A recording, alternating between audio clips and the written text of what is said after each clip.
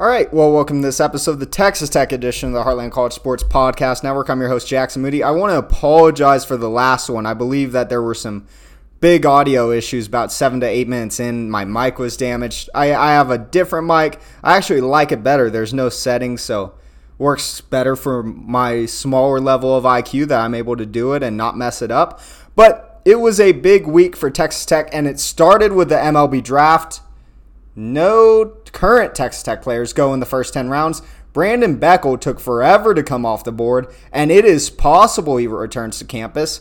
It's very likely Miles Naylor is the only freshman who's not actually going to be at Texas Tech next year, which for a top 15 recruiting class to only lose one guy to the draft is quite amazing. We'll take a look at baseball, but it was also Big 12 Media Days. I'm recording this on Thursday.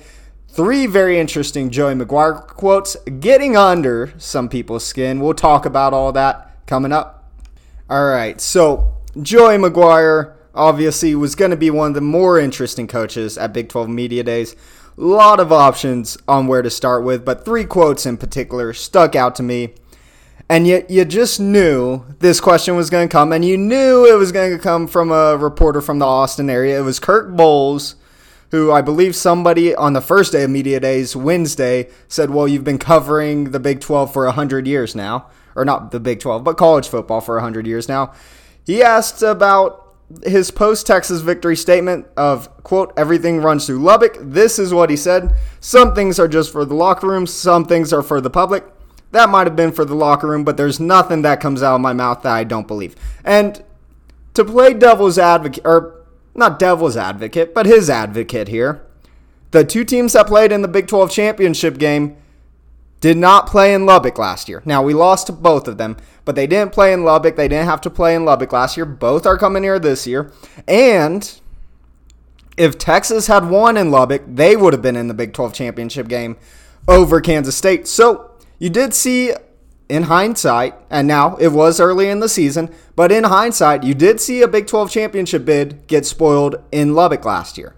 And Stillwater, but I don't think that program's on the right track, to be fair. Now, getting into offense and defense, talking about the quarterback room, Joey McGuire said that he believes they have one of, if not the best quarterback room in the country. And now, or not only the conference, but in the country.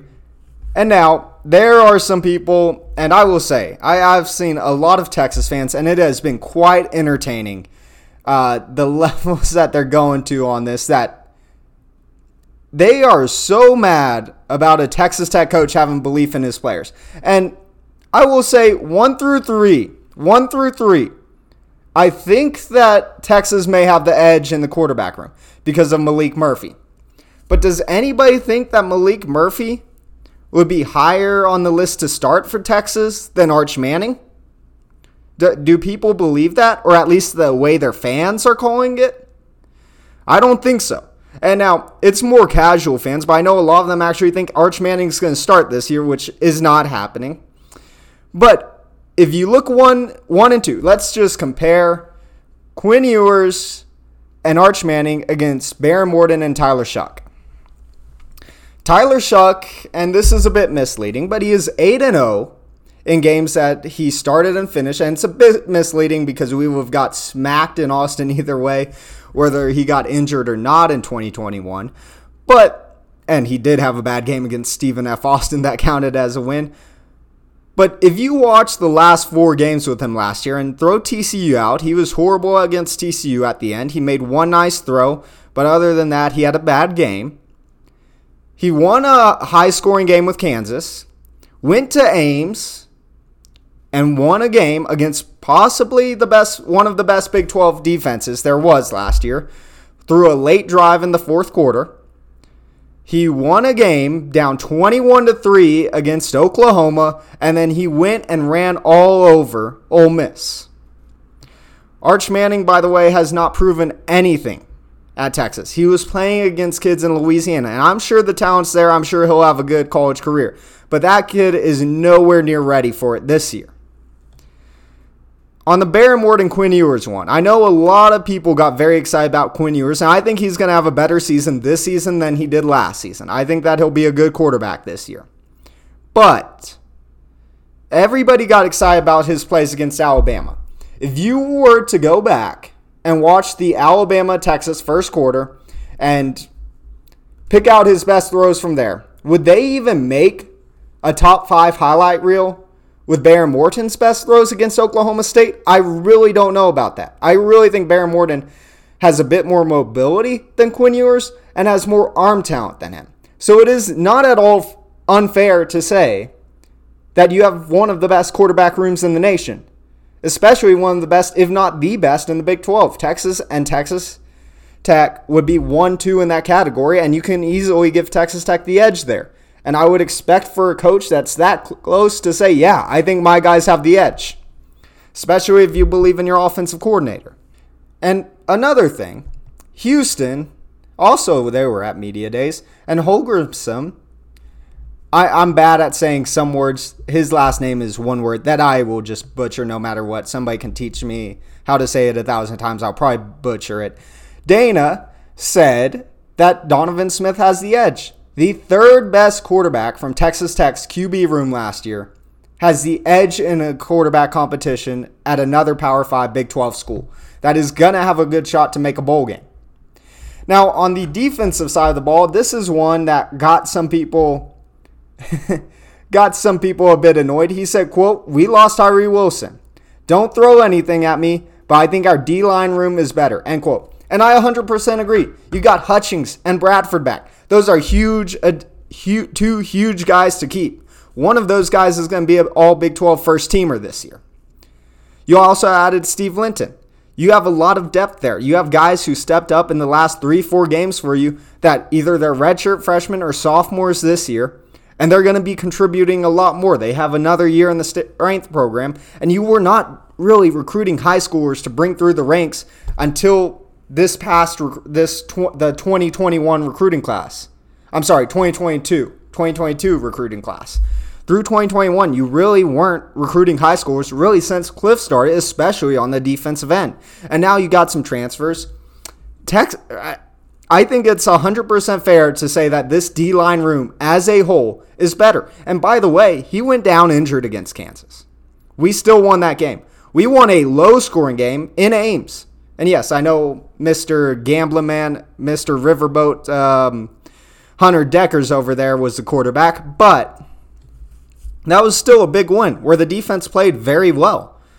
Against OU, you got the win. They came up big in that overtime. They came up big after getting behind. They had several huge stops. Against Ole Miss, they dominated that offense. Ole Miss really didn't move the ball until the game was out of reach. I think it is 100% fair to say that this D-line room this year, as a whole, not individual talent, you're not going to get a guy to go top 10 in all likelihood, but as a whole is better than the D-line room was last season. And just going back to the quarterback comparison, by the way, the QB room, and I like Jake Strong. I'm not sure how much we'll see of him because he's going to be sandwiched in between Barron Morton and Will Hammond. But he certainly has enough talent to be a starter at Texas Tech and be a really, really good one. But how many other schools have a fourth string that have started and beat Florida in Gainesville? And yes, I know that's Will Burns, and that was a baseball game. But still, he's an athlete back there. Hope we don't see him on the football field this year, but he's an athlete. Now, since I haven't really talked about this that much, the Big 12 football media preseason poll came out. There were really only one or two things I thought was a little bit surprising. From bottom to top, 14 West Virginia, 13 Cincinnati, 12 Houston. All three of those I think are clearly the bottom three. BYU in at 11, Iowa State at 10. I'd probably move Iowa State a bit lower since we really don't know what their QB room's going to look like. 9 is Kansas, 8 is UCF, 7 Oklahoma State. I think Oklahoma State's a bit high. 6 Baylor, which I said I thought they were clearly the 6th best team.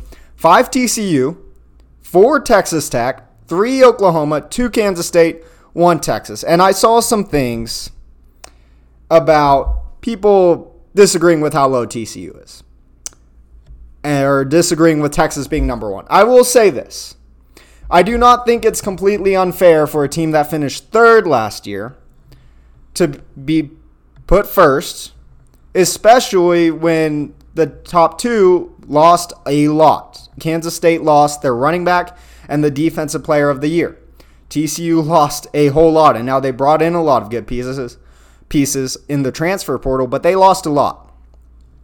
TCU fans are kind of complaining that they're fifth. Now, let me just go through the top five here. Texas finished third, brought a lot back, really good to get across the line of scrimmage. Fair to have Texas above them. Kansas State lost the defensive player of the year, but they have a really good quarterback who proved a lot last year, really young, looked really good in the Big 12 championship game. I know we said that before about Blake Shapen, but I think that Will Howard is different than Blake Shapen.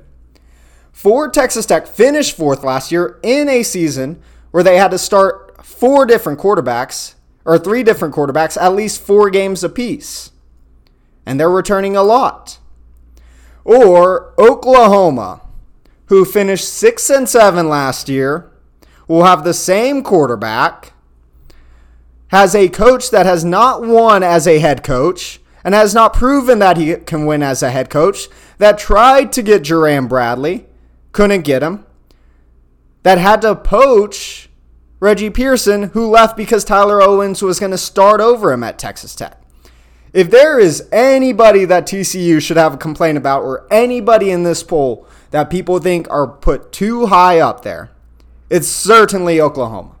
Them being at 3 is more about the name and what they think their talent is going to be, and not about what they're actually going to put on the football field and what they're actually going to scheme up, because their coaches have not proven that they can win.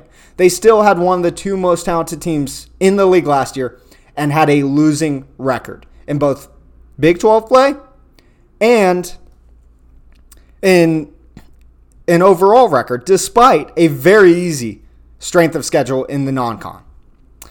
Now, moving on to baseball, and baseball needs some good news after Mason Molina left, and there is no real reason to believe that Mason Molina will be back at Texas Tech. I don't think that's really a possibility anymore. I know they probably were trying to get him back. There's different rules in some of this, but Texas Tech got a huge boost.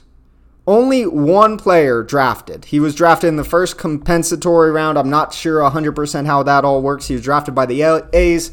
Miles Naylor, one of his older brothers, had committed to A&M, got drafted first round, didn't go to A&M. One of them committed to Texas Tech, drafted first round, didn't go to Texas Tech, both playing with the Guardians now.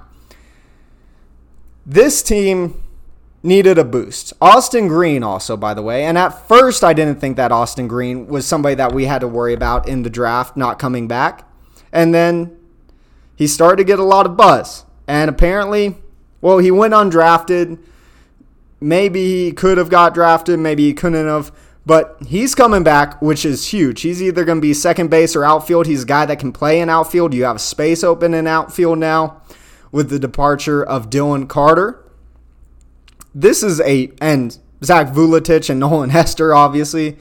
But you have Gage Harrelson, Owen Washburn, you're going to be fine. This is a huge boost for Texas Tech, especially in the fielding department. You've got guys coming in at third base. You have Travis Sanders, who could easily start at third base or middle infield for you. Will Burns, another year of development on the guy. Same with Tracer Lopez. Tracer Lopez, I thought, was really good.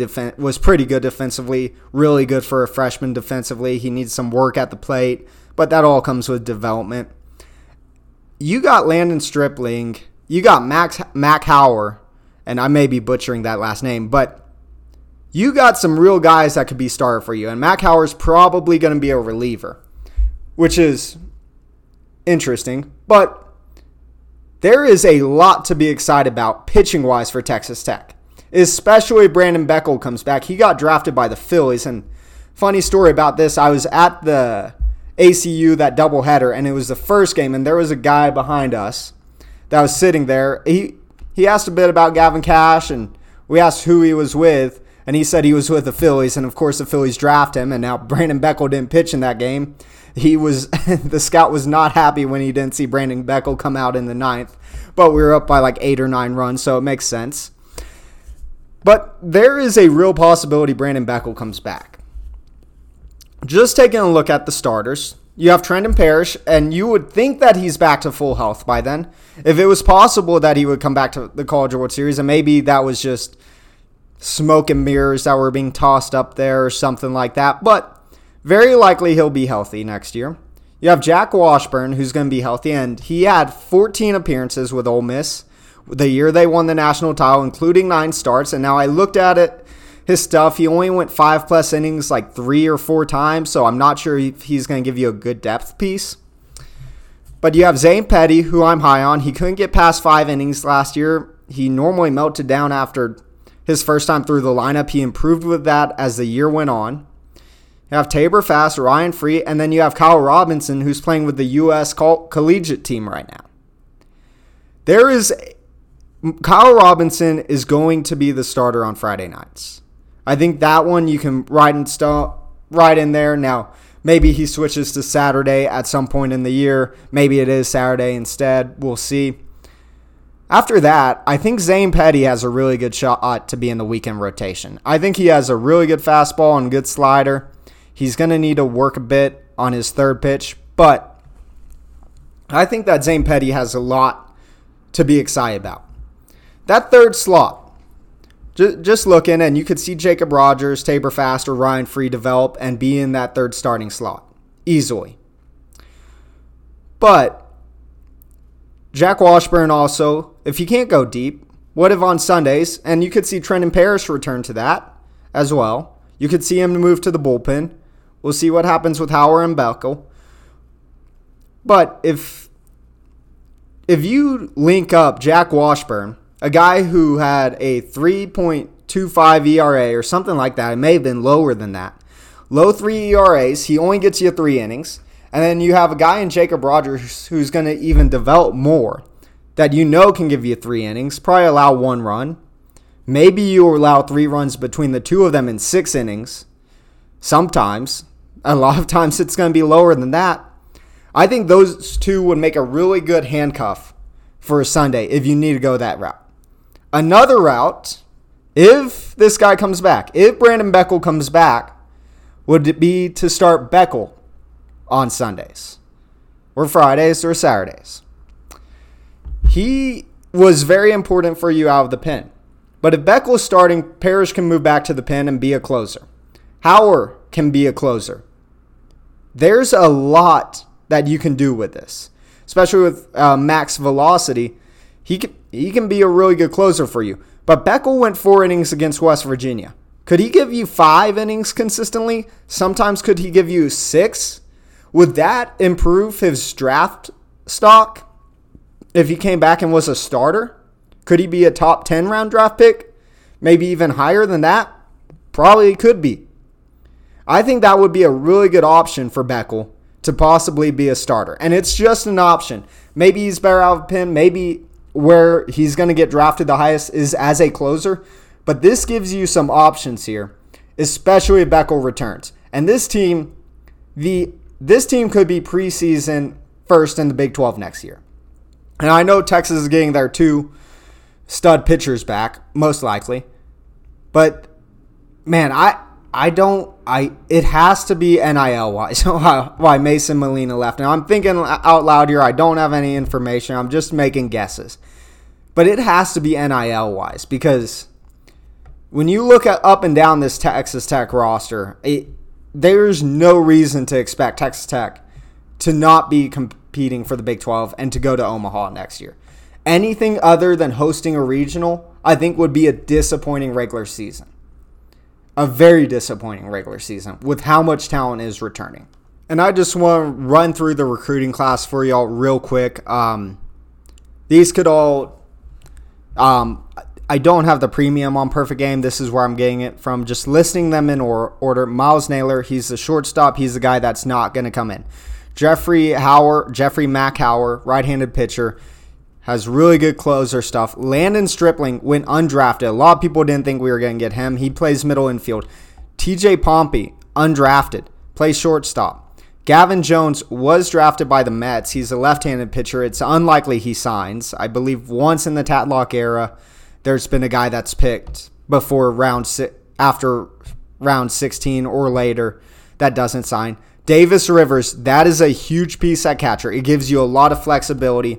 Now you have a JUCO guy coming in. You have Maxey, who I believe will get better. You have Kevin Bazell there to add with Davis Rivers. That is going to be very crowded behind the plate. That's why I wasn't really too worried when Hudson White left. Garrett Bohm, third baseman. Chandler Coe, right-handed pitcher. Cole Case, Carson Preeb, Sterling Bigley, Lane Bledsoe. You have David Ray De Hoyos listed on here. My understanding is that he isn't coming. Jim Long, Garrett Schroeder, Brady Trombello, and then Will Burns is still listed on this class, even though he got here a year early. But in the back half of that class, some of these guys may not make it to campus. Texas Tech is going to be able to keep a lot more players than they expected this year. That one thing is for certain. But overall, and I want to end on this, my favorite thing about Big 12 Media Days, it's just seeing how mad some people get about Joey McGuire being excited. I mean, if you look at Texas fans today, they are actually hoping that A&M poaches Joey McGuire. They are rooting for that, even though they will have to play A&M, and A&M has more resources. They would get out-recruited every single year. And I saw this on one forum, and it was just a suggestion, and I actually agree with this one a lot. A&M, if they get rid of Jimbo, they should hire Jeff Traylor.